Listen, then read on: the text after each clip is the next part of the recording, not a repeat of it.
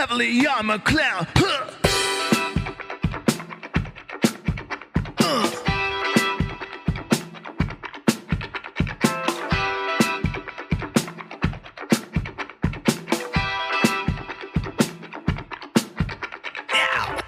Welcome back to another episode. Bitcoin Echo Chamber. It's a show about Bitcoin. Today I had on my friend Eric, who I met in Miami. Him and I had talked a little bit on Twitter, but we got talking in Miami and he showed me this book that he'd been writing. And I was like, dude, we got to get you on the pod. This is great. So our conversation, I think it speaks for itself. I think you guys are going to like it. We get into the weeds a little bit. Definitely make sure you check out his book. It is down in the show notes down below. There is a free version and a paid version. The paid version is the final drafts. It's a little bit more polished up, a little bit more up to date. But I think you guys should go out of your way to support Eric and his work. If you can, no obligation. But if you can, I think it's worth it because he put a lot of work and research into writing this book. And I think it's a really great piece. I think it's one of the only pieces that I've come across so far that really, really gets into the weeds of the history of banking and money and relates it all back to Bitcoin, right? Which is what we're all here for. So let's jump into my interview with Eric, and I'll come back and hang out with you guys at the end. In case you guys didn't know, we've had the opportunity to team up with River Financial. They've been awesome enough to sponsor a number of the projects Ben and I work on, such as WTF Happened in 1971 and our newsletter. They're offering all Bitcoin Echo Chamber listeners 1 week of zero-fee buy and sell orders and up to $10,000 in volume if you sign up with our link river.com/BEC. River Financial is a newer Bitcoin-only financial institution. They're offering a growing suite of tools for buying, selling, tracking, and using Bitcoin with the goal of earning their users' trusts. I've spent some time getting to know the team at River, and if you have any doubts, you can feel free to do exactly the same thing. You can speak to a human being through a call, email, chat, or even tweet the CEO, Alex Leishman, and he will respond to you personally. We wouldn't endorse their product if it wasn't something we were comfortable using ourselves, and recently made the switch to River as our go-to brokerage. They're now available in over 30 US states and just recently added Hawaii and Arizona to that list.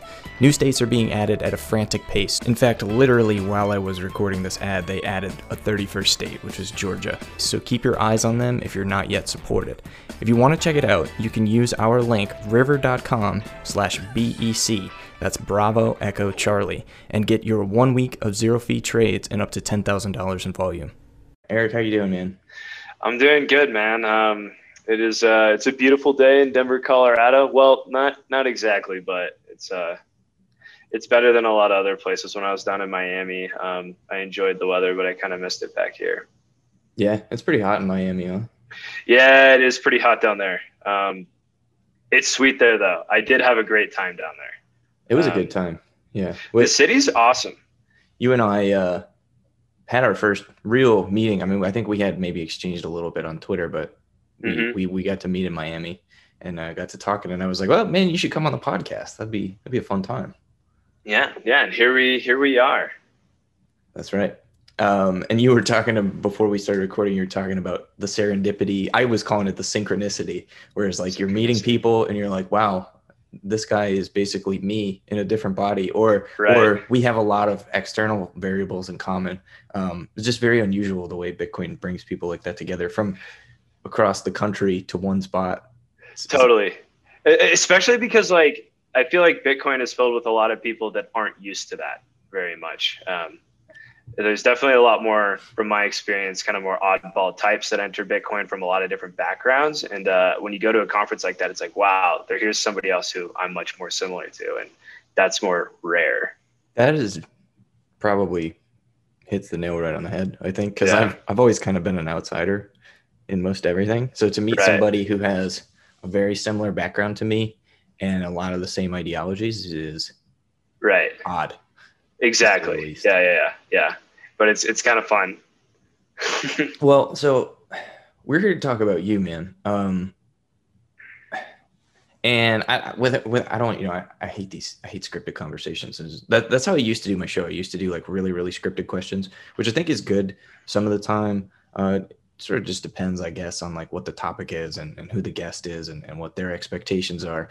But not too long ago, you shared with me the rough drafts of this book you've been working on, and you wrote it in the series of essays that you published on your website. And I've taken the chance to read through it, and I was pretty blown away, man. Thanks, man. So before we get into the book, like you come from private equity, is that right? Right. Yeah. I'll just kind of jump into like my high level background. So yeah, I was out of, born in Denver, Colorado. And then I went to, school at Creighton University, and I was a double major in finance and economics there. Kind of back when I was in college, like, my freshman year of college, I had my sights set on working in the private equity industry.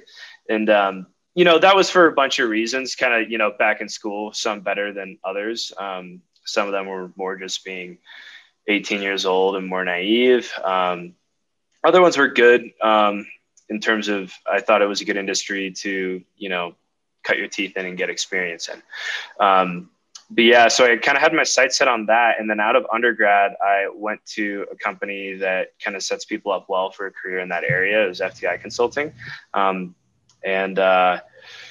We're corporate finance or restructuring group. So we were kind of like advisors that would get brought in a variety of different like challenging business situations. And it's kind of in a weird area. Like, it's not like a traditional management consulting firm. People think of like, strategy consulting. We weren't doing as much of that. And we're also kind of providing a lot of services and competing with like investment banks in the area that we're at. So it's kind of like this overlap between the two worlds that kind of needs to happen when you're dealing with companies that are in like distress situations. And so I was there for about 2.5 years. And so it sounds like Bar Rescue, except the finance version. Right. But for like, large scale corporations. Exactly. Yeah. So we were like the largest restructuring firm in the world. We would deal with, and most major bankruptcies we were kind of working on in some form. You get to see a lot of what goes wrong in those industries. So I think a lot of the symptoms of what's been going on in our economy are pretty front and center when you're dealing with these types of companies. And you see a ton of malinvestment. You see how companies try to roll over their debt, and they try to, they can actually, it's effective. They can stay alive for pretty long periods of time doing very creative financing situations. Mm.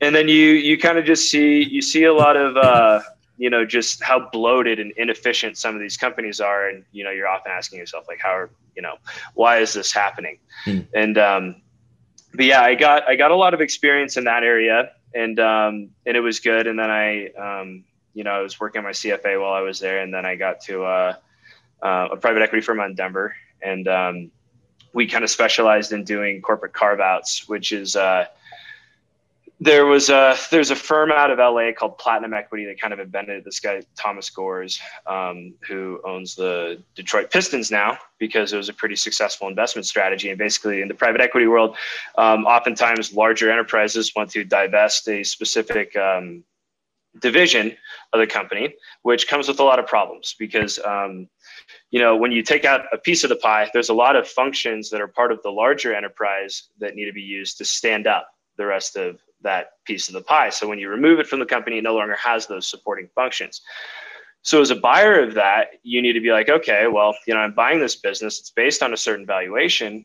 And without these supporting functions, what is it actually worth? And how much is it going to cost me to replicate those things in the new business?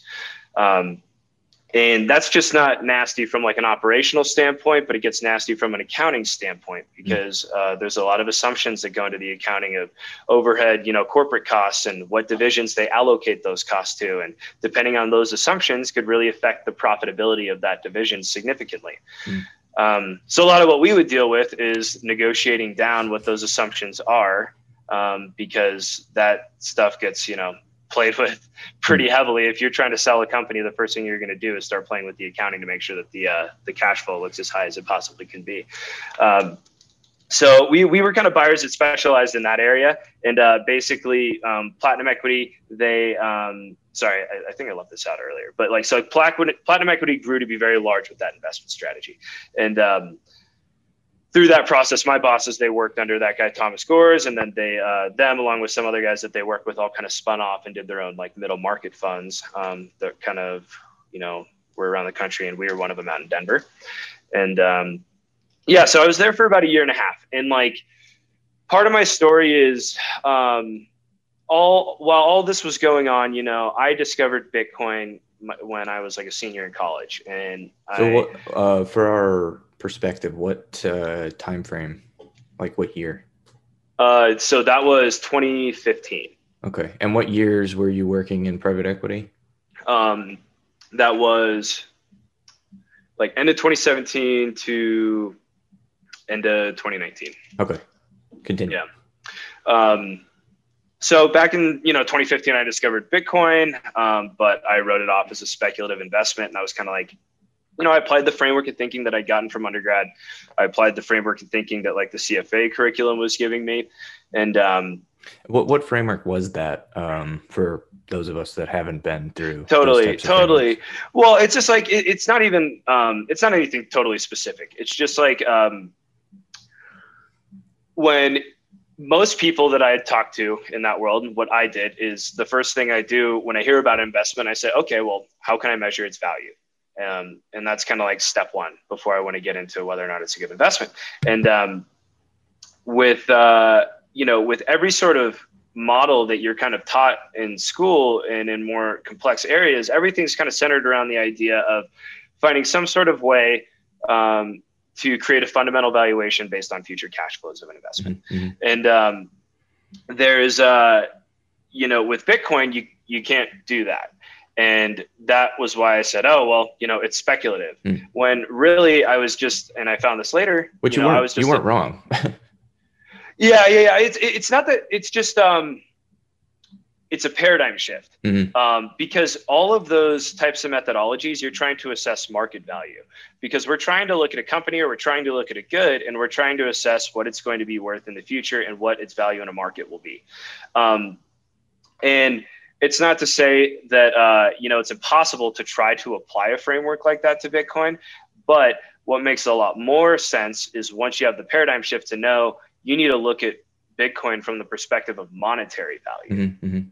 And once you apply that framework, which is more of a qualitative framework, where you can assess it somewhat quantitatively, but it's a little foggy.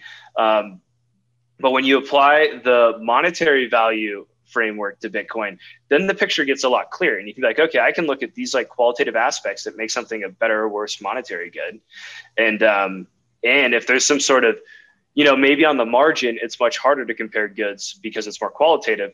But if you have like some sort of, a large difference of like a significant magnitude, then you can be like, okay, I can get pretty comfortable that this is a pretty superior monetary good. So how did you make that leap? How did you go from fundamental value analysis to the Warren Buffett style investing? Who, like Warren Buffett's a great example. He's like, oh, I don't like Bitcoin. It has no cash flows. How did you make that leap? And do you see? I tend to think that a lot of these traditional investors who are still sort of poo-pooing Bitcoin are not able to make that leap, or they don't have enough of the information, like the information that you wrote in your book, to even recognize the paradigm shift or see Bitcoin as a monetary good. They just view it as purely speculative.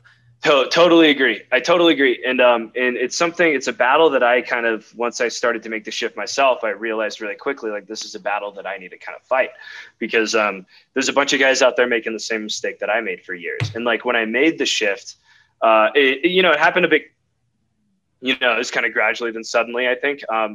Pretty much what happened is when I was working at, my first firm, FTI, there was one of my cube mates. He was super into Bitcoin, and he kept kind of pushing it on me. And like, the first few times he did it, I was just like, oh no, man, like, I'm staying away from that kind of stuff. That's not the type of investing I do. And, after a while, he's like, look, man, like, we should just sit down. He starts trying to show me some like YouTube videos that are like technical explanations. And he was much more like interested in like the technical side of how it worked.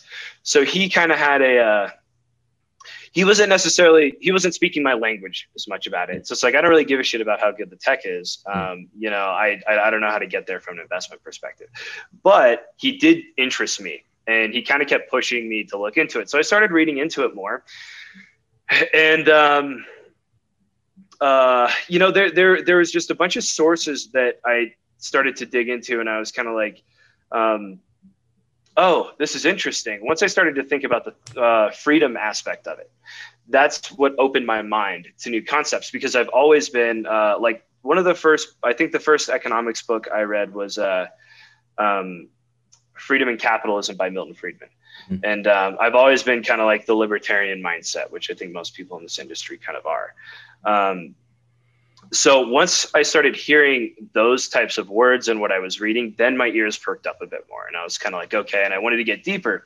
And then I started digging into monetary properties and recalling, you know, I like in my undergraduate education, we touched on some of that, but it wasn't some sort of highlight of the curriculum. It was like, you know, kind of just briefly give it a cursory view and then, you know, moved on in some of the curriculum. But, you know, I was familiar enough to be like, okay, yeah, I remember this, like money needs to be this.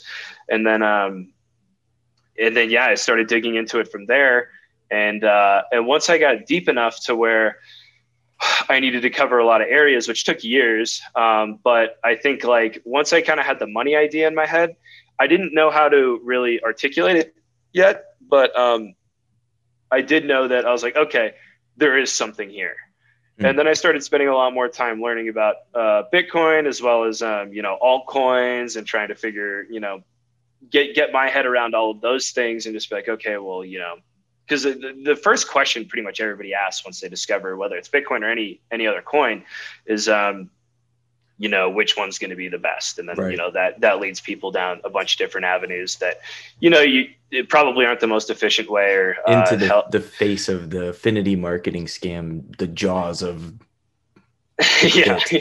Right. You get led into the pit of death and like a bunch of people go in there and, yeah. And, you know, that's hard. Like, I don't have any sort of like, I think even if you put the best literature in front of somebody and they are, you know, they have like the mental fortitude to just sit there and like read it as opposed to, you know, get caught by something kind of shiny in the beginning. Even if they do have that, I think eventually, you know, people have to go and they have to understand all these things for themselves and they have to get really deep. And, you know, I don't have any sort of answer what's the best solution for any of that. But I found like really, you need to really take time to understand how Bitcoin works specifically and like some of the politics and history of Bitcoin, right? Like why certain design decisions were made. You need to understand the concept of trade-offs in technical design, technical implementation. And then from there, you kind of need to mostly use heuristics, right? Like, because I can't sit down and read the white paper for all 10,000 cryptocurrencies. It's totally. Just I just can't. Totally. And yeah, maybe there's one out there that's like, oh, it does everything and it's 100 orders of magnitude better or whatever. I find that very unlikely. I find that less likely, you know, than a lot of other things. But I, instead of thinking that with that framework, I just use heuristics and I say, well, the chances of Bitcoin being replaced by any of these other projects is practically zero.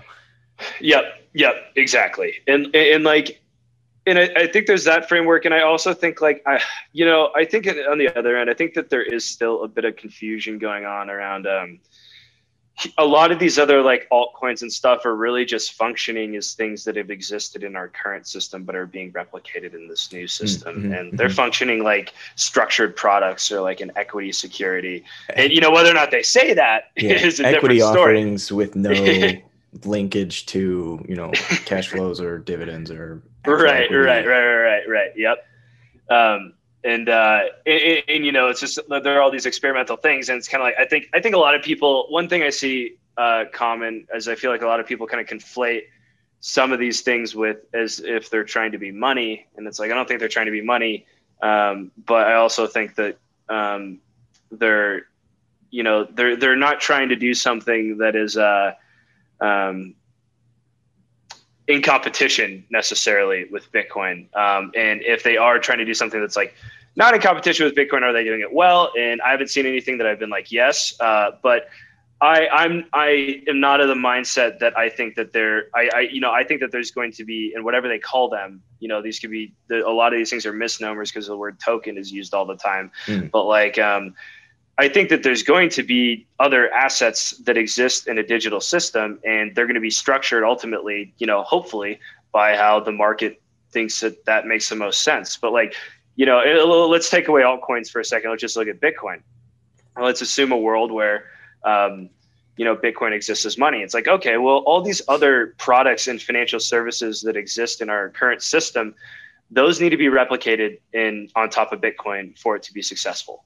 And how they do that in a digital format, whether they use it in a token or some other type of software protocol, is it's going to be what it's going to be.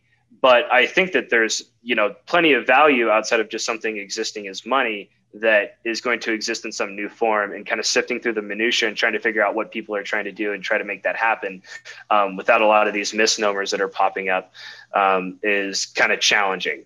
But go ahead. I look at it a little bit differently.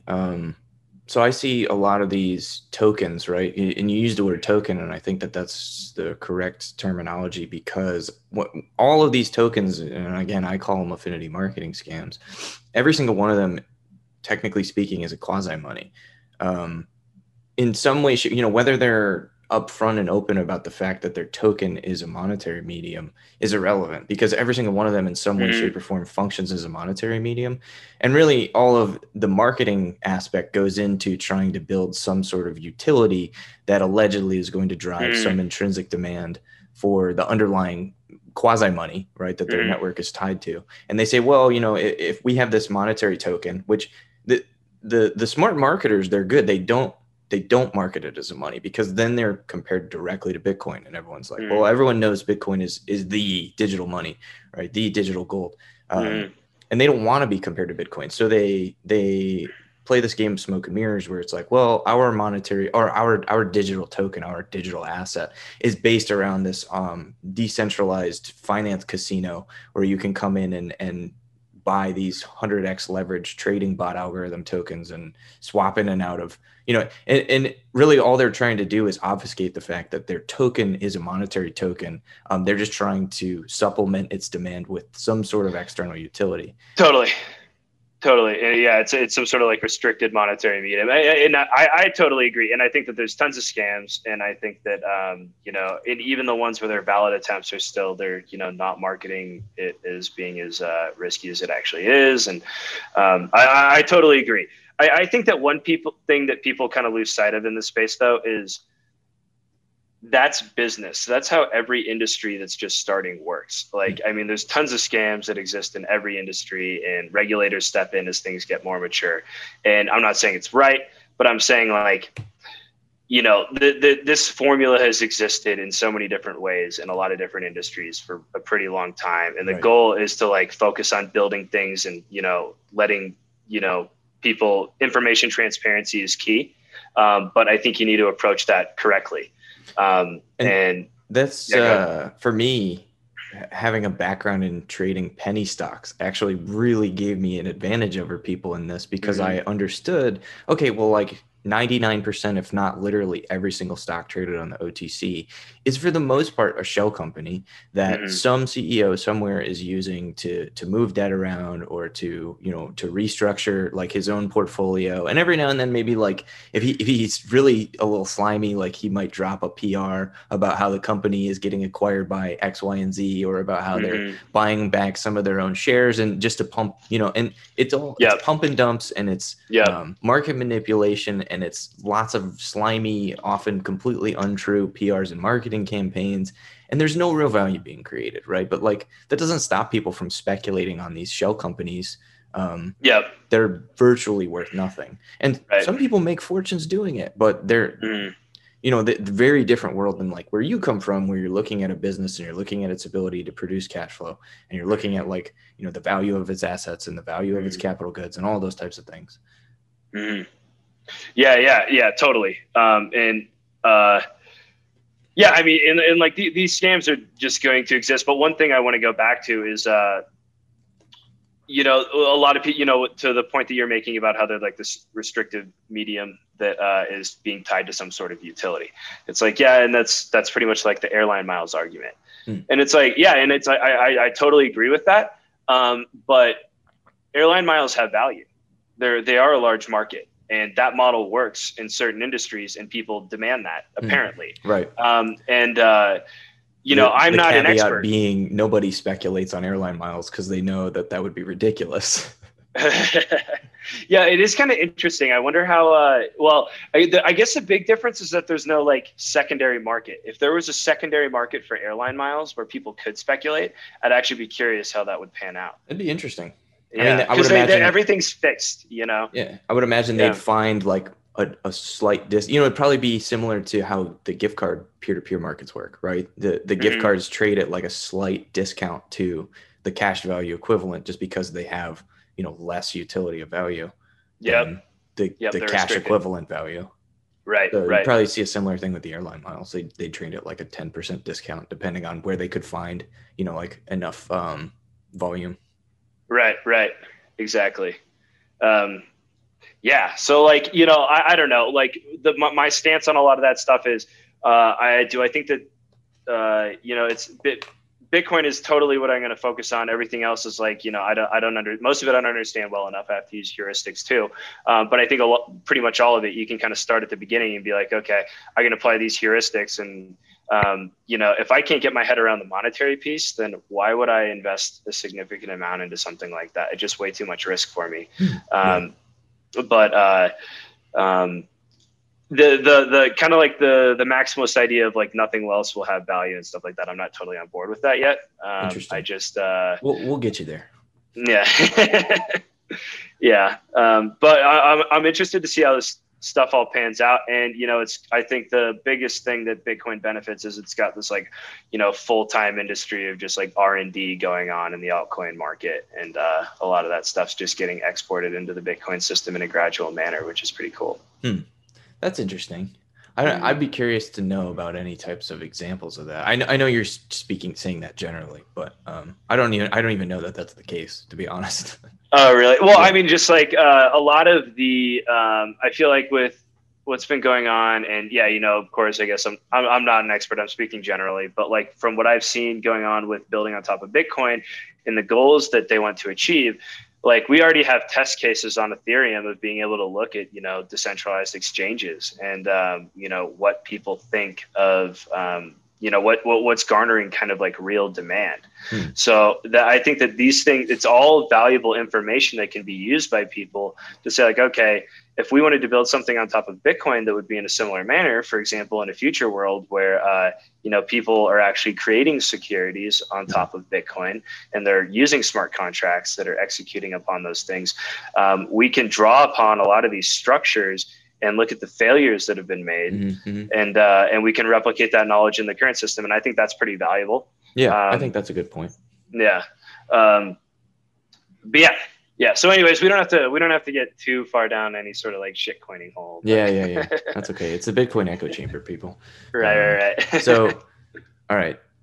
So about this book, right? So, all right. So let me see if I followed your timeline. So you found out about Bitcoin. I kind of got 2015. You weren't really into it, but you had a coworker who kind of like kept pushing your buttons on it. And then 2017, 2018 timeframe is when so where did Bitcoin fit in as far as your journey in private equity goes, and how did you get to the point where you wrote this book?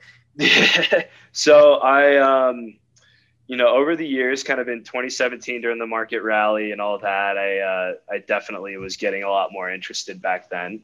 And then going into 2018, I was kind of spending a lot of my time outside of work, just reading about Bitcoin. And there wasn't much time, but it was something where it was really intriguing to me. Like I remember having the thought back in 2017, like, what if I like went to go work in this industry? And but like I'd invested so much time into my career and getting to that point already, it just wasn't like a plausible idea in my mind. It was more just kind of like a, crazy thing, to think about. But as I spent more time just kind of thinking about it in the background, it just kind of like over time started to grow more and more in my mind. And then, it was kind of like it was two things. There's the career decisions side of it too, where like, I'd been working in this traditional finance world. And I kind of had a vision for what I thought that would be. And then when I I'd been working there for like 4.5, almost 5 years or something before I resigned.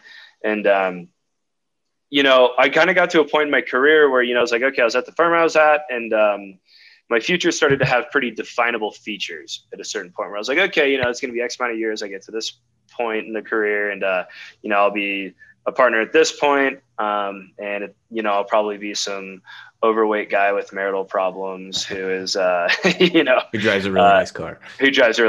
Yeah. And I was like, dude, exactly. And I was like, do I care about that? Like, is being like wealthy from something, what matters to me? And I very quickly realized how much I actually didn't really care that much about that. And honestly, it just wasn't a question I asked myself that much. It was more just like, I just kind of always assumed, like, because I decided way back when that I was going to do this, and I'd gone so far down that route, it just wasn't really a thought in my mind. And then I started to kind of question that for the first time, and I was like, okay, well, what do I want? And like, I mean, the big thing was, you know, I started to think about what we did as a business, and I was like, okay, like if I'm going to be on my deathbed one day, am I going to be like, am I proud of extracting wealth through negotiations and operational restructuring of companies that we buy for my entire life? And it's not to say that the business doesn't add value. It does add value. It's just not really creating value. Well, that's not totally true. It is, but not in the same way that, not in a way that I was totally passionate about. When I see all the ways, like most of the companies we're dealing with, it's like, you know, I think most of you guys should just kind of close up shop and go into like some other new industry that's, you know, much more value. I think a lot, like I was saying earlier, I think a lot of this stuff was symptoms of like malinvestment that was going on. But, you know, that was one of the things that really started to make me think. And, you know, at first I was kind of like looking at firms in other areas, and I just, you know, it took me a few months and I was questioning it for a while. And then the idea of like, okay, well, like, look, you can do whatever you want. And there were kind of two things. There was the Bitcoin piece. Well, there are three things. So there was kind of a story that I wanted to tell about financial markets and our economy that I don't think was really being told, at least in the world that I came from. And there was the piece about, you know, Bitcoin's involvement and all of that. And then the other big thing is, if you know, no offense to anybody listening in private equity, but like when you go into this industry, like there's not a lot of personalities in this industry. That was one piece where, like, you know, the day it was much more of like a robotic kind of work style.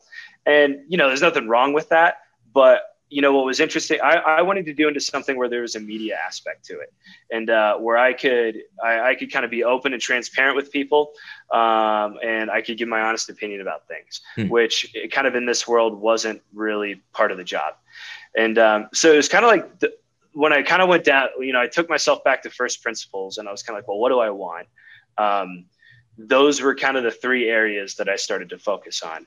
And then it got me to a point where I was like, okay, like, you know, I worked pretty frequently at that job, and I didn't really have much time in the evenings to really work on anything else. And I kind of got to a point where I was like, okay, like I'm in a good enough position. And I talked to, you know, my parents were just going through a divorce. So I was like, okay, you know, I was planning on moving in with my mom anyways. And I was like, okay, like, you know what, now is kind of the time to make the move. So I sold my place, moved in with my mom, and, you know, put that money into Bitcoin, and then started kind of figuring out what projects what I'm going to work on. And, the first thing was, I was like, okay, I want to get really deep into a bunch of areas that I haven't had the time to get deep into. And, so I wanted to get more into banking history. I wanted to get more into, you know, monetary history. And then I wanted to understand Bitcoin much better than my current understanding of it was. So this was like 2019? This is post. So this was kind of like in the towards the later part of 2019. I took a few months off after I quit. And that was good for the soul, man. I definitely needed that after a few years. I was kind of, you know, because like in that job, I was falling out of shape. I feel like your life kind of gets out of balance and stuff. Things that, you know, I was prioritizing before. I wanted to kind of get my feet back under me and start going to the doctor again and stuff like that. Yeah. So I kind of took like that summer off, and then it was kind of like the end of 2019 is when I got cracking. But yeah, so well, and if I could just say, man, like, I mean, I don't know.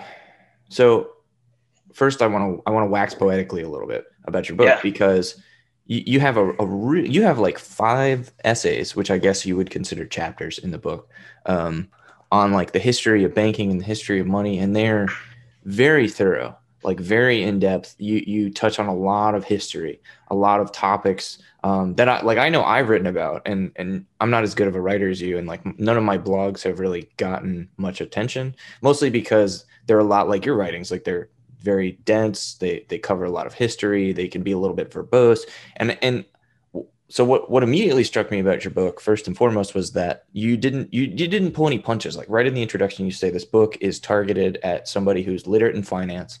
If you have like a background in business or whatever, or you're a hobbyist of these things, you'll get through it with a little bit of Googling, but don't expect me to handhold you through the beginning, which I like. And I think that there's like a niche for this with your book where like you don't pull any punches, and you don't feel the need to apologize for jargon, or like handhold the reader through the baby steps at the beginning. You're just like, all right, we're going to jump right into this, and it's going to be a lot. So open up your mouth, because here it comes.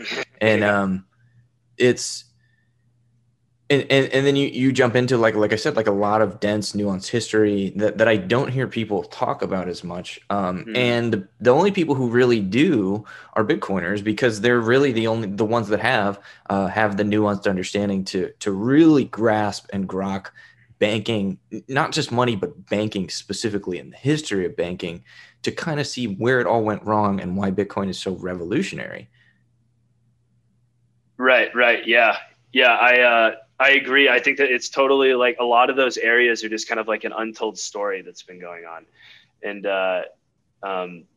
Well, when sorry, yeah, sorry. go ahead. Yeah, just one more point. The only other thing, I one thing that really stuck out to me with your book is that you've got all these footnotes with every single essay, but you don't reference any Austrians other than maybe Saifedean, which I found fascinating, because I've written about many of the same topics and covered a lot of the same material, but almost all my sources are Austrian, and yet yours are not. And I find that incredibly interesting, that you're able to deduce a lot of the same, like extract a lot of the same lessons of history, and put them into this very cogent piece of writing that's extremely dense, and really does a good job covering like the history of banking.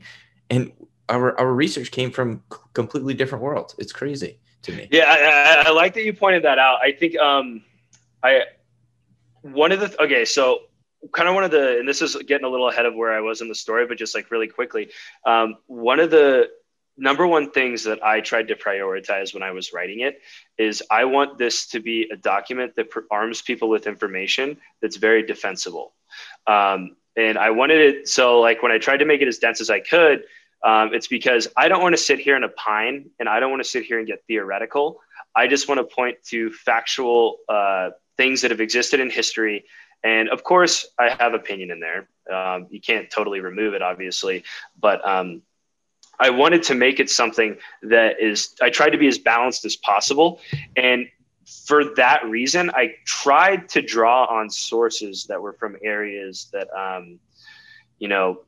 and of course I didn't do this the entire time, but we're from areas that weren't all from one single camp. So most of my banking history comes from the Federal Reserve and essays that were written by Federal Reserve members over the years.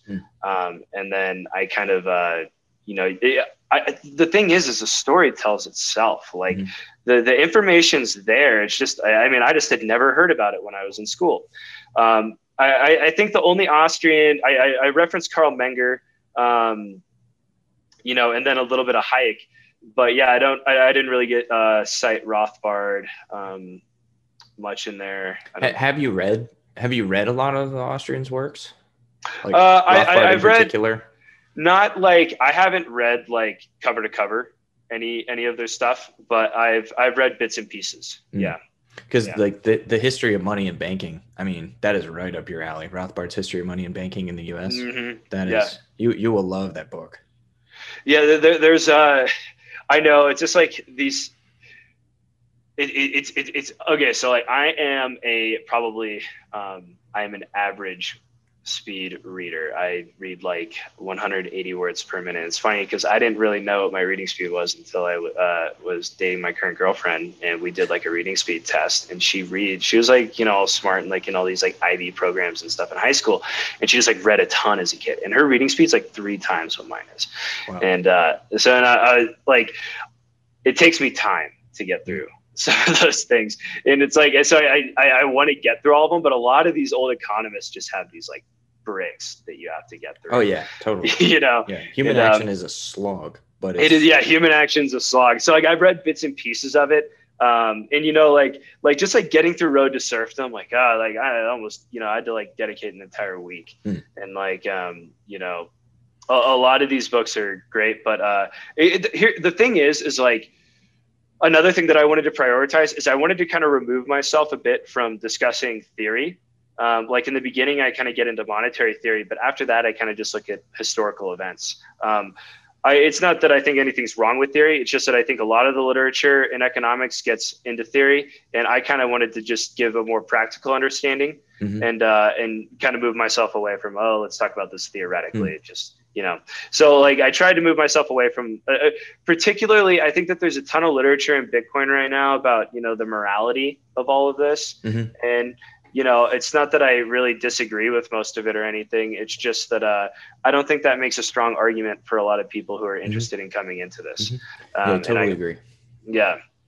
And so a lot of it presupposes a lot of understanding about the dense stuff that nobody wants to write about because it's difficult and painful, you know, to sit down and study the history of banking from World War II up until, you know, or from the colonial area up until, you know, the end of Bretton Woods. Like that is a very dense, complicated, nuanced subject.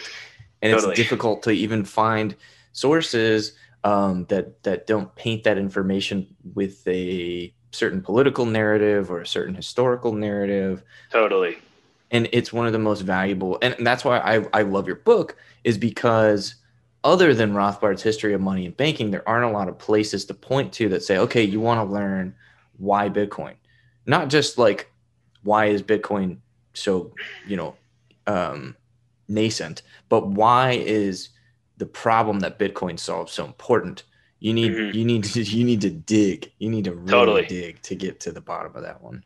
Totally. And that goes like right back to kind of where I was in the story. And it was like, I jumped in and I started digging into all these other different areas. And like, not only just with the banking piece and, you know, the monetary history piece, but with, you know, I wanted to understand kind of Bitcoin at a pretty technical level. I wanted to be, because just like anything, like in my prior job, it was like, if I wanted to understand a company, then I needed to model it. I needed to model as many details about it as I could.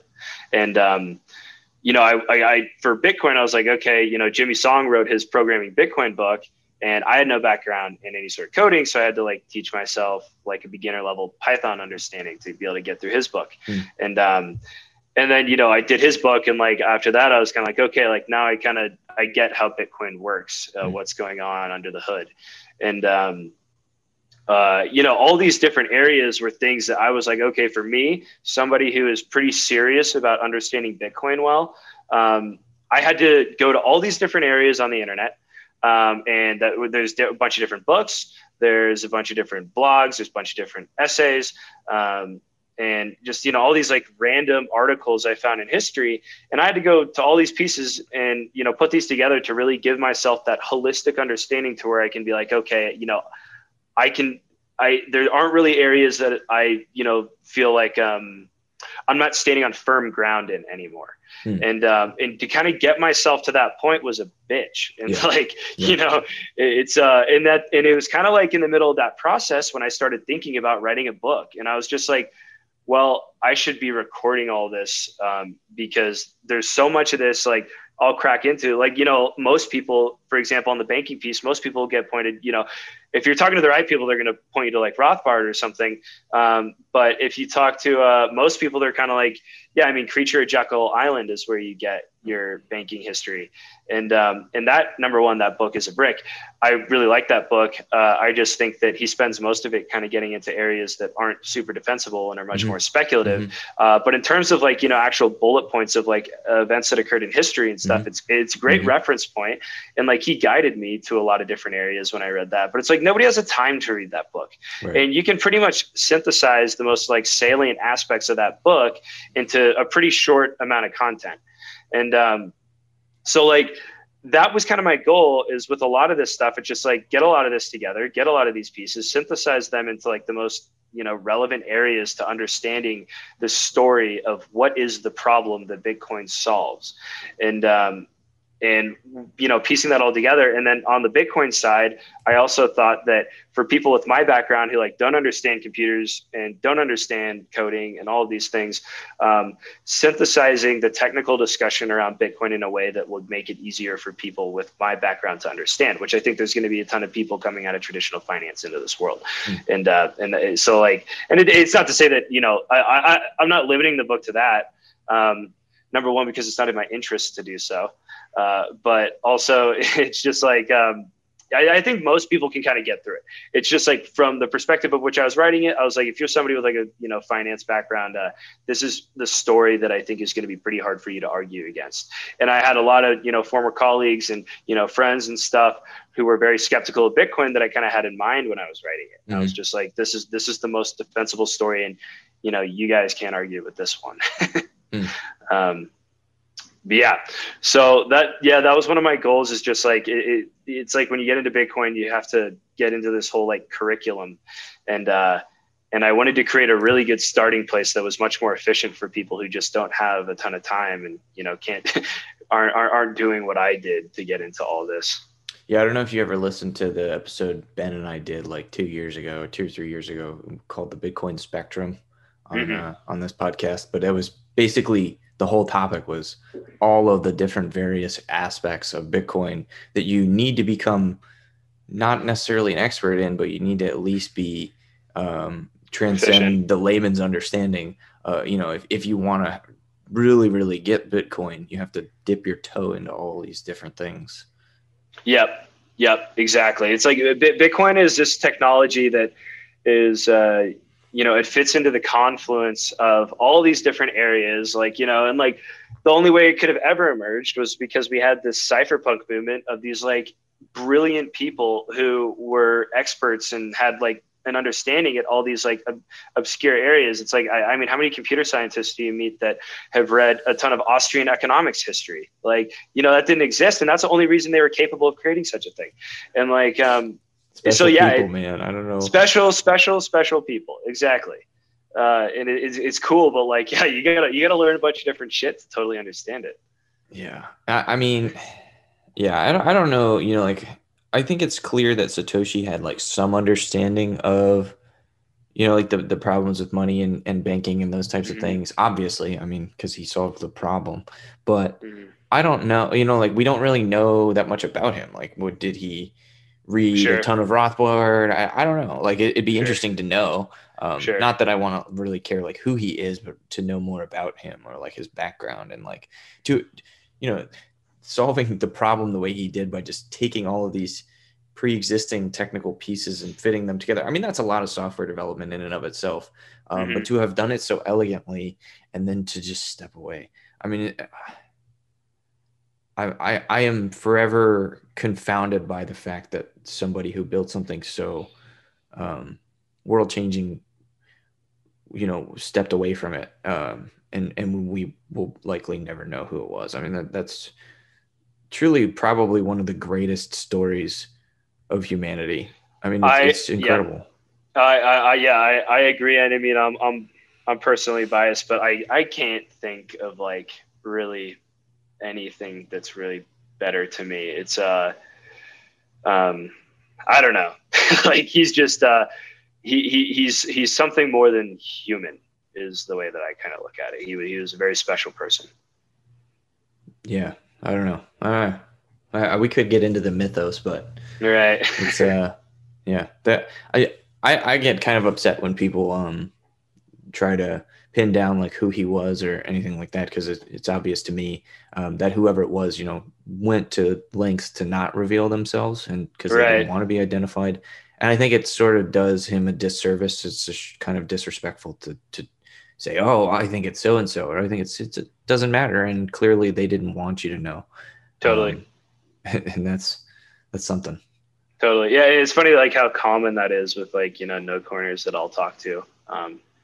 It's interesting how much people fixate on that aspect. So your book is called The Seventh Property, and Yep. do you want me to, should I spoil it for the listeners, or do you want to discover that for yourself? I'm fine with, we getting into all that. That's fine. I mean, and, yeah. I don't think it spoils anything. I'd say like the primary value add isn't even, like that concept. I just think that's just a really good way to kind of frame it. But, yeah, I think the primary value adds more just like it's comprehensive technical resource and stuff. But no, let's get into it. Right. So you list the 6 properties of money, which you say, and this is not new information by any means, but you talk about, portability, divisibility, saleability, fungibility, divisibility. I think that was 5. So I probably missed one. Scarcity, right? And we all know those concepts. We talk about those concepts. Anybody who's in Bitcoin is at least familiar with those ideas. And then you propose that the 7th property of money, which Bitcoin brings to the table, is the immutability side. And I'm assuming more than anything here, you're talking about like immutability of the monetary policy, immutability of the network, sort of like as an entity, as an organism that functions and continues to function. Is that correct? So yeah, I think that there's a lot of ways you can kind of apply it, but like I think the best kind of framework to think about it in is basically that. So when I was first writing it, the word I actually used for the 7th property wasn't immutability. It was I was just using the concept, and I was struggling to figure out how I wanted to frame it, but I was using the concept of, okay, the decentralization of the production and storage of money is that was how I was thinking about what the 7th property of money was. And I kind of like to find that, like, in antiquity and with these primitive forms of money that emerged, like production and storage of money was pretty decentralized, because people lived in like localized groups, and everybody was verifying money themselves. Everybody is creating money themselves. Everybody's storing money themselves. And that kind of changed over time. And at each step in the evolutionary monetary process, we traded trust for efficiency, which is something that, I can't say anybody quite had the foresight of how these things would go, for the same reason that most people didn't have the foresight of how governments would, take advantage of, complex structured societies over time as well. But eventually, the U.S. came along and decided we wanted to create a democracy to prevent that moral hazard that's kind of inherent in that model between the principal and the agent. And I think with money, that's kind of the same thing needs to happen in money as well. So that was kind of how I was initially thinking about it. And then, the word, it's almost like you need to tie in an avidity at the end of it to make it like a property. And so it was actually interesting. It was kind of towards the end that I was writing it. I saw some sort of, it was like this Twitter conversation, and it was actually Eric Voorhees who mentioned the concept. And he was like, yeah, like, the money of, it was something along the lines of like, Bitcoin is like, this immutable money. And then that got me thinking. I was like, oh, like it's the decentralization of production and storage of money that ultimately enables a property of money that should be considered ideal in money. And that's the key distinction, is when you think about the properties of money, it's not that, money can't exist if, one of the properties doesn't exist. And, in primitive forms of money didn't really have most of the properties, but they still worked. There's kind of a sufficient amount. And, actually, Nick Szabo was saying this at the Bitcoin conference. He made this exact point. He's like, Bitcoin doesn't need to be a medium of exchange to suffice as money. And I totally agree. I think that like some things, there's certain properties where you can remove the idea of being a store of value from the idea of being a widely accepted medium of exchange. Sure. And I like to say that anything can function as money, but some things function better than others. Exactly. And the whole point of what's good money is what's optimized across all of the properties combined. Right. Which could be something that's not the best at any of them. Right. And that's what most people kind of look past. But I think, so like with immutability, you want to think about it from the perspective of it being, what is ideal? And ideally, we want a money that has, monetary its scarcity, and a lot of the other properties that are inherent in money are things that don't change.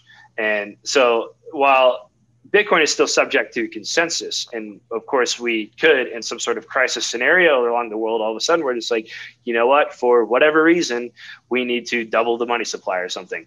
Then Bitcoin has a mechanism where that very brutally necessary consensus can be achieved to ultimately change the structure of what it is. And the probability of that's incredibly low. But perhaps in a system where literally everybody in the world's interests would be aligned for some sort of change, it's still capable of doing that. Well, I think technically, I don't know that, I don't know, it starts to get kind of complicated there, but like, I think technically that would fork, or that probably, I would assume, would fork. Sure. It wouldn't necessarily be changing Bitcoin. Right. And that's where it gets like, complex, but of what is Bitcoin, and you get into, yeah, totally. So, and we can stay away from whatever that is. I don't disagree with you. I agree. It's just the idea kind of becomes what I'm trying to say is more like, if everybody wanted something new, right? Yeah. And they have the option to switch to that. I think a good example for that might be like, let's say quantum computing goes a long way in the next 10 years, and we start to see rumblings of, SHA-256 is compromised, and more, private keys generated with SHA-256 or hash with SHA-256 are at risk, as this quantum computing capability, starts to scale and commoditize, and everybody kind of just agrees, well, we need to move to, like a quantum resisting hashing algorithm and start getting everybody ready to, like claim keys on this new chain and fork the UTXO set and something like that. Whereas like, I think is less contentious than like doubling a money supply, where I just think that might be a better example for what you're trying to say there. Yeah. That definitely is a better example. But not to draw too far away from the point, but it's like, so is the idea is basically that, Bitcoin, the property of money that should be immutability basically means that we want money where the rules don't change. And that is something that I think isn't even, a lot of people, I think, will kind of talk about this in the discussion as if it's some sort of like novel concept that Bitcoin's created. But I think if you really go back to the beginning of money, it's just, it's something that we lost over time.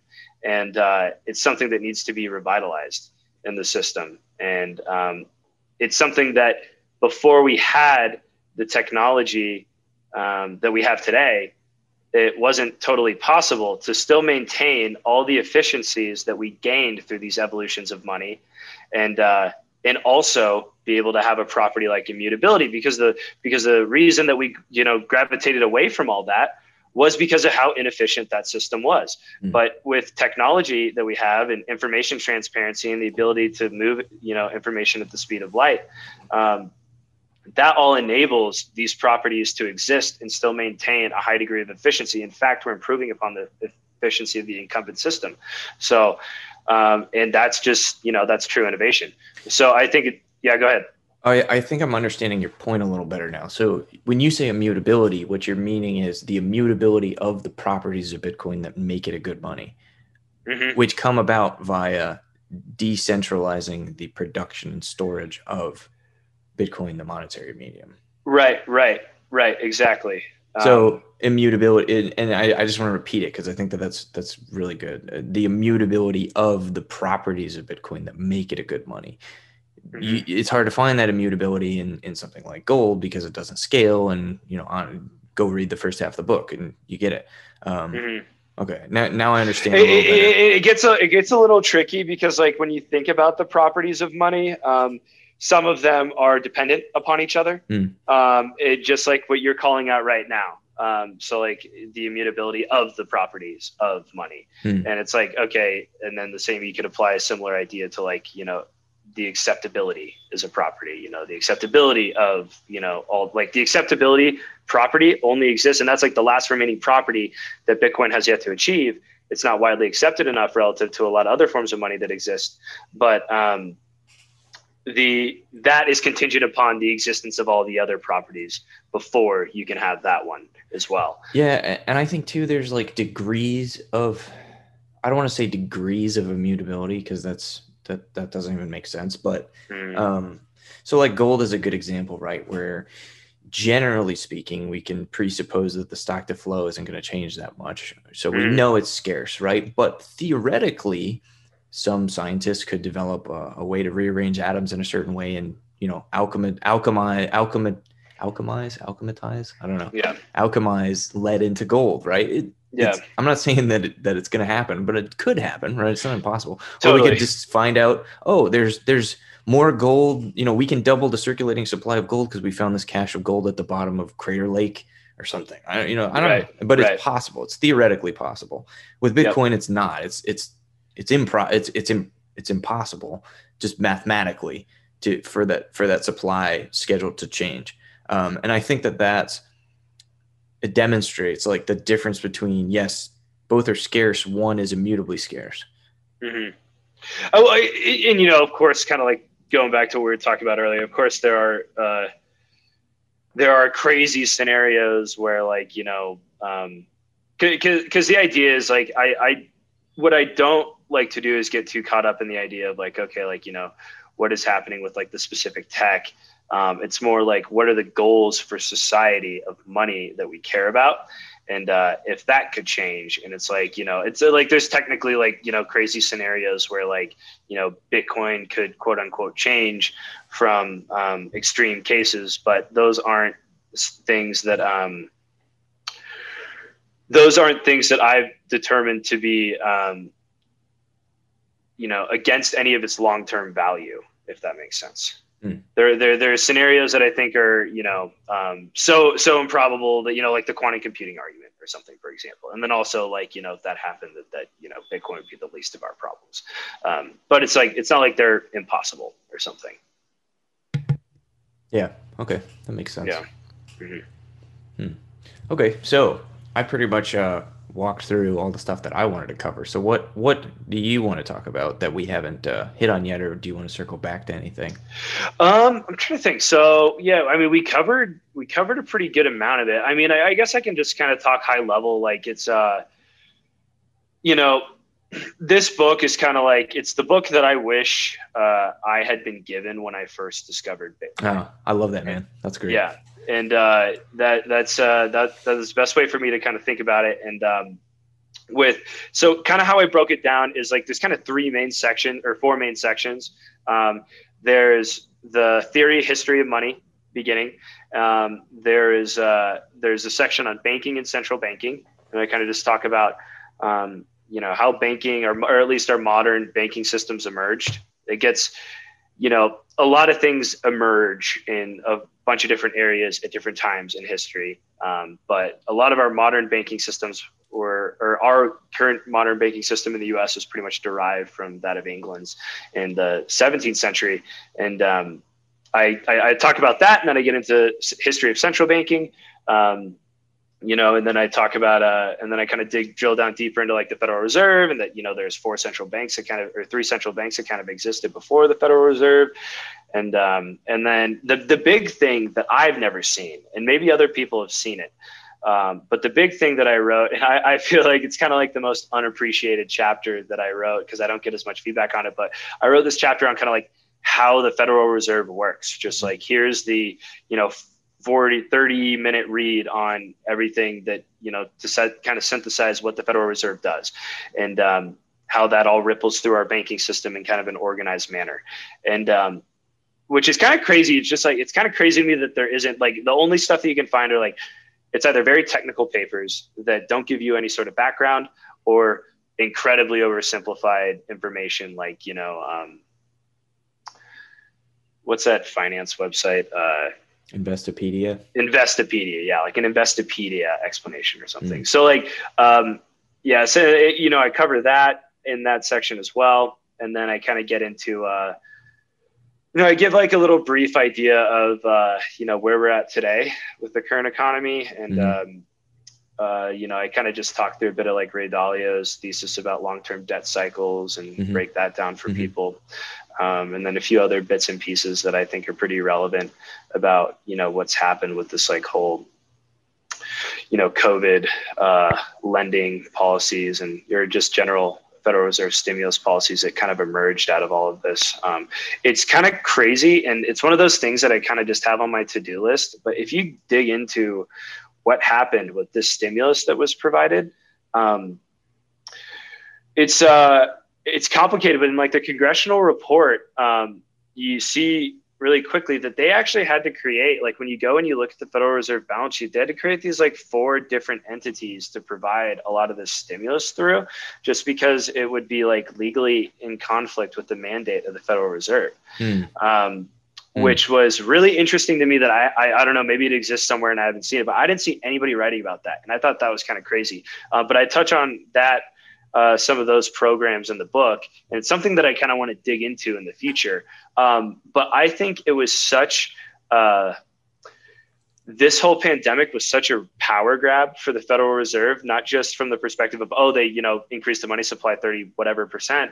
But from a legal perspective, they actually kind of fundamentally changed. From people talk about the Federal Reserve as being this quasi-private, quasi-public type of agency, and it does kind of exist in this weird realm where they say it's one thing kind of legally, but in a practical form, it's actually the opposite.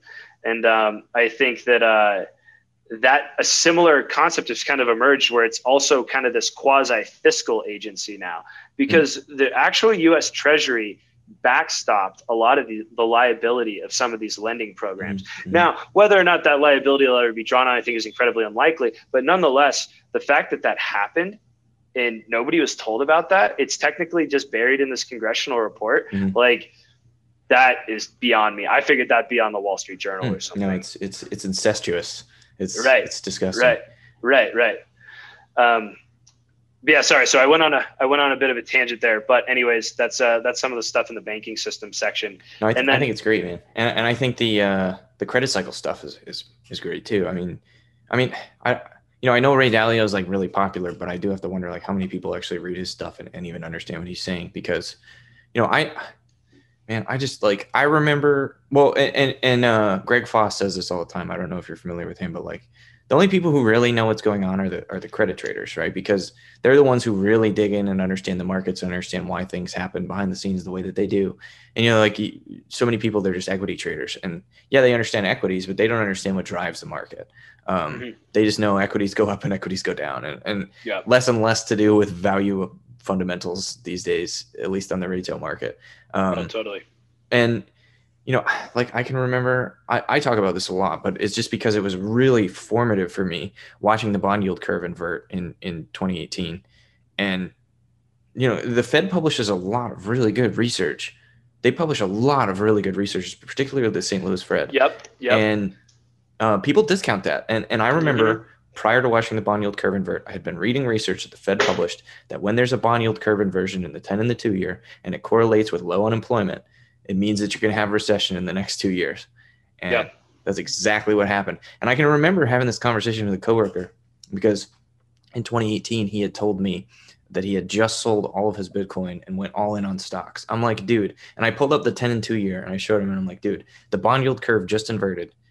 You should be doing the exact opposite of that right now. And that was a really profitable trade. And it wasn't like, it wasn't because I was privy to like some incredibly, like arcane understanding or that I'm a genius or anything. It was just that I saw that the Fed had put out this research. I looked into it. I'm like, okay, that makes a lot of sense.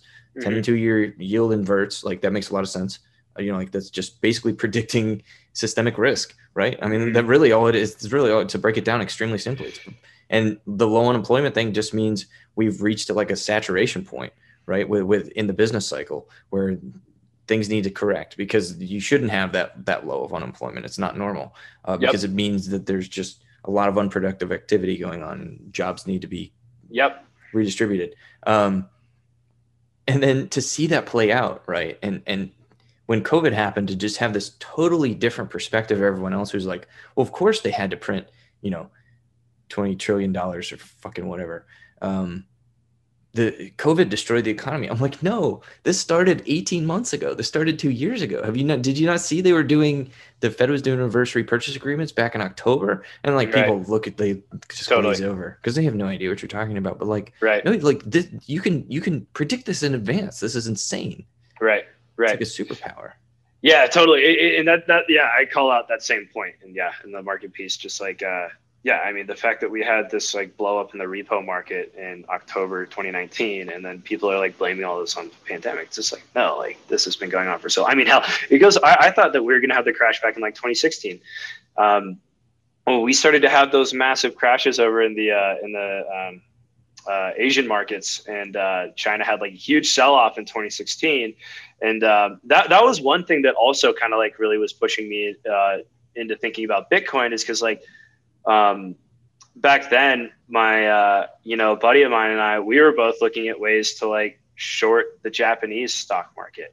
And after kind of digging deep into that, I was just like, I don't know how this ends. And, I don't know. I mean, these guys are just going to keep buying their equity market. And, I couldn't figure out where, where is the hole in the ship that's ultimately going to burst. And that's what kind of got me starting to think about Bitcoin more. But I totally agree. There's the dislocations are evident, and they've been around for a while. It's just totally like removed from the public narrative. Yeah, the Japan thing is interesting, isn't it? And I brought this. I don't know if you got a chance to watch the presentation Ben and I did at the conference, but we talk about Japanification, and we used it in the context of nationalization. And we got a lot of like criticism for even bringing that up, because they're like, oh, Japan isn't a good example because of X, Y, and Z and debt arbitrage and blah, blah, blah, blah, blah. But we were only trying to use it to say, okay, this is what happens when your central bank just keeps printing money and buying shit. It's nationalization of the means of production. Exactly. Right? Because if the government owns all the equity, well, then the government owns everything. Yeah. Where does it end? Well, it ends in total fascism, total authoritarianism, because if the government owns all the means of production, well, then you're now in a completely authoritarian society. Right. Yeah, that's a good point. That is kind of where it ends up. And I think like, today, back then I think it was close to like 20% of their equity market value is, purchased by some sort of like government entity. But I don't even know where it's at today, but it's probably much higher.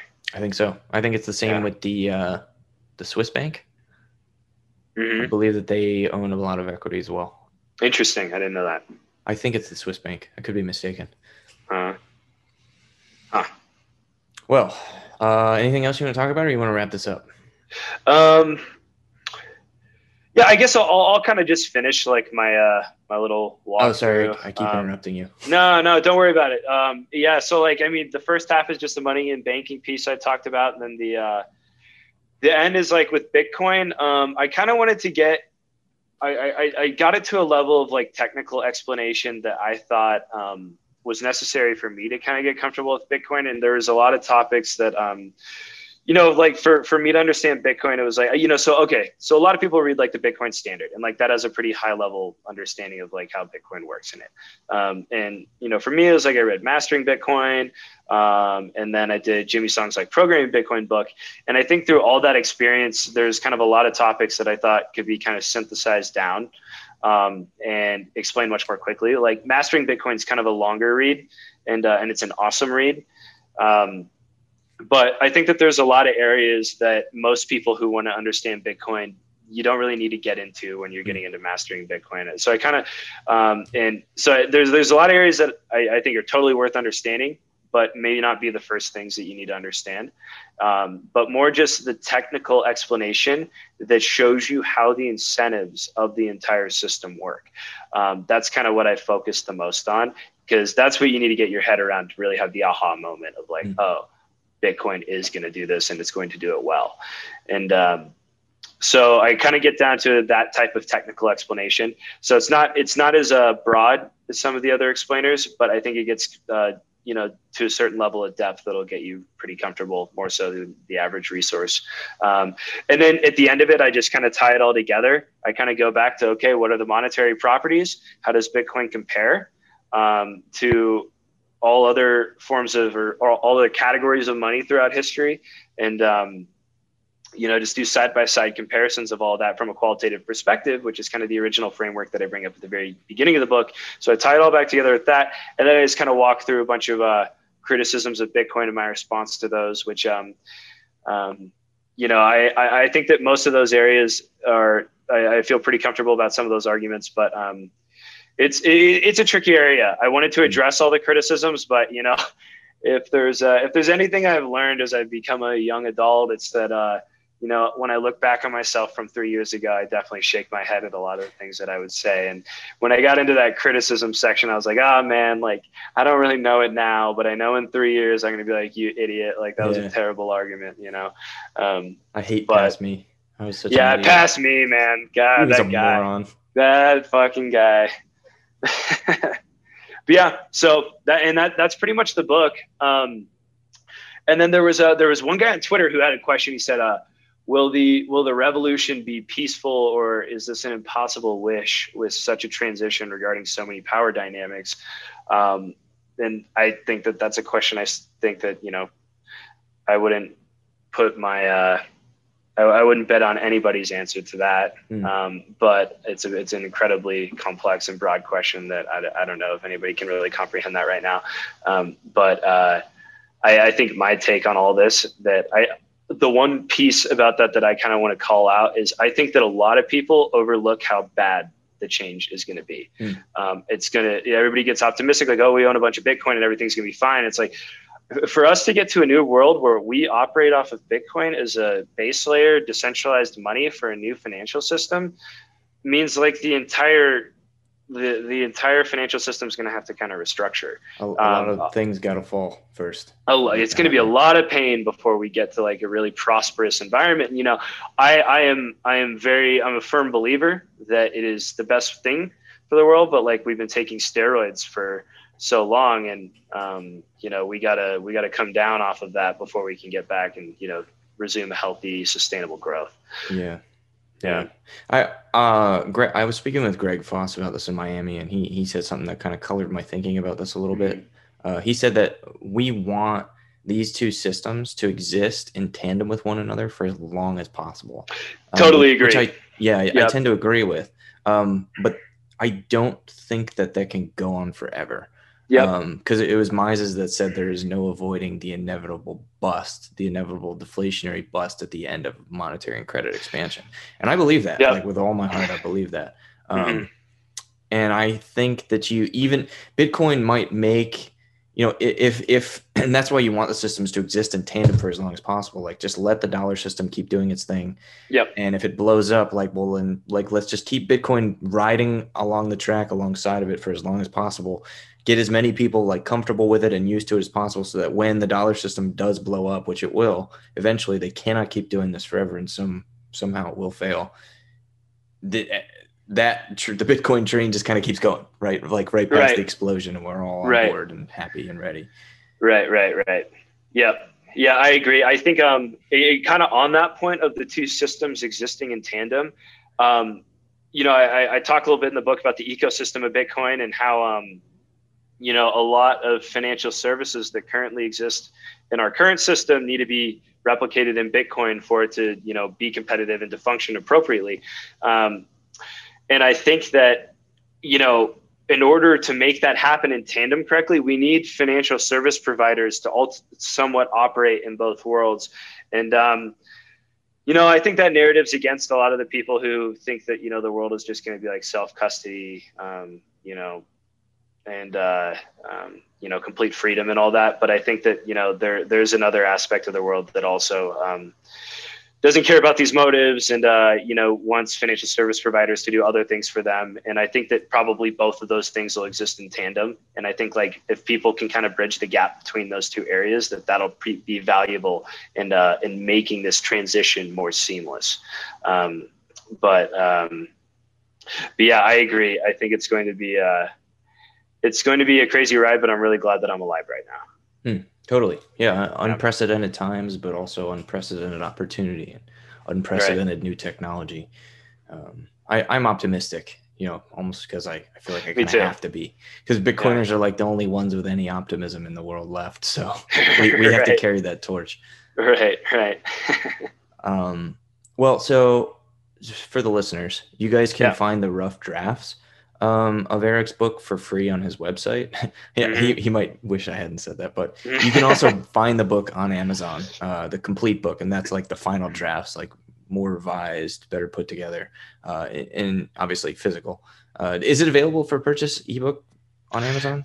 I am right at the finish line on that. I'm hoping in the next few days I will have the ebook file uploaded. You can get it. Sweet. Well, I'm going to put links to both the rough drafts on the website and the Amazon page in the show notes if you guys want to check it out. I highly encourage it. I think Eric's incredibly underrated for the work that how long did it take you to write this? Like you put some time into this. Okay. So I started writing it August 2020 and I finished it February 2021. No, wow. Okay. But there's a lot of background and reading and stuff that obviously went into that too. So like it's kind of hard to say like what information is part of the timeline and all that, but maybe add a few more months to that too. But it's proof of work, man. Like I can tell. I'm incredibly impressed, and I hope that the listeners listening to this, go check it out and support you, follow you on Twitter. Let's get you an audience. You deserve it. Hey, I sincerely appreciate it, man. I appreciate you bringing me on, and this is awesome and helping me get an audience. It's great. And this was fun. Oh, yeah. And follow Eric on Twitter at Eric Yakes. That's ERICYAKES. Yeah, I like to make jokes sometimes. Welcome back from the show. Hope you guys liked that. I enjoyed talking to Eric. Eric is a really smart guy.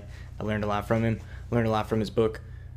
I love seeing people really dig into the history of money and banking. I think it's a very underappreciated and undiscovered, untouched academic subject that's pretty important when it comes to understanding Bitcoin. And like I said in our interview, the why Bitcoin, the what problems does Bitcoin solve. If you don't know that, you're not going to understand why Bitcoin is so valuable and why it's incredibly undervalued today. If you like the show, you can find all of our episodes over at bitcoinechochamber.com, as well as on the majority of your favorite podcast catchers. Just search for us. You'll probably find us on whichever one you use. There's also an RSS feed on the website. As well, we have a Discord. I don't talk about it too much, but the Discord link is on the website as well. If you want to come hang out with me and Ben and all the other tall, handsome, extremely smart, and wealthy Bitcoiners who listen to the Bitcoin Echo Chamber in the Discord, we will be there. You can come hang out with us. You can reach out to me at bitcoinechochamber@gmail.com, or you can hit me up on Twitter at heavilyarmedc. That's the letter C. I'm always open to talk to you guys, answer any questions, comments, concerns. Some of you have reached out to me and told me that despite the fact that you listen to the Bitcoin Echo Chamber, you are not tall, and you are not handsome, and you are not high IQ, and you do not have a hot blonde girlfriend. To those of you, I would say just keep listening. You probably haven't reached your saturation point. You will get taller. You will get richer. You will get smarter. That hot blonde is right around the corner. Just keep listening, guys. I'm telling you, it's coming. Anyways, that's enough. I appreciate you guys listening. I will see you in the next one.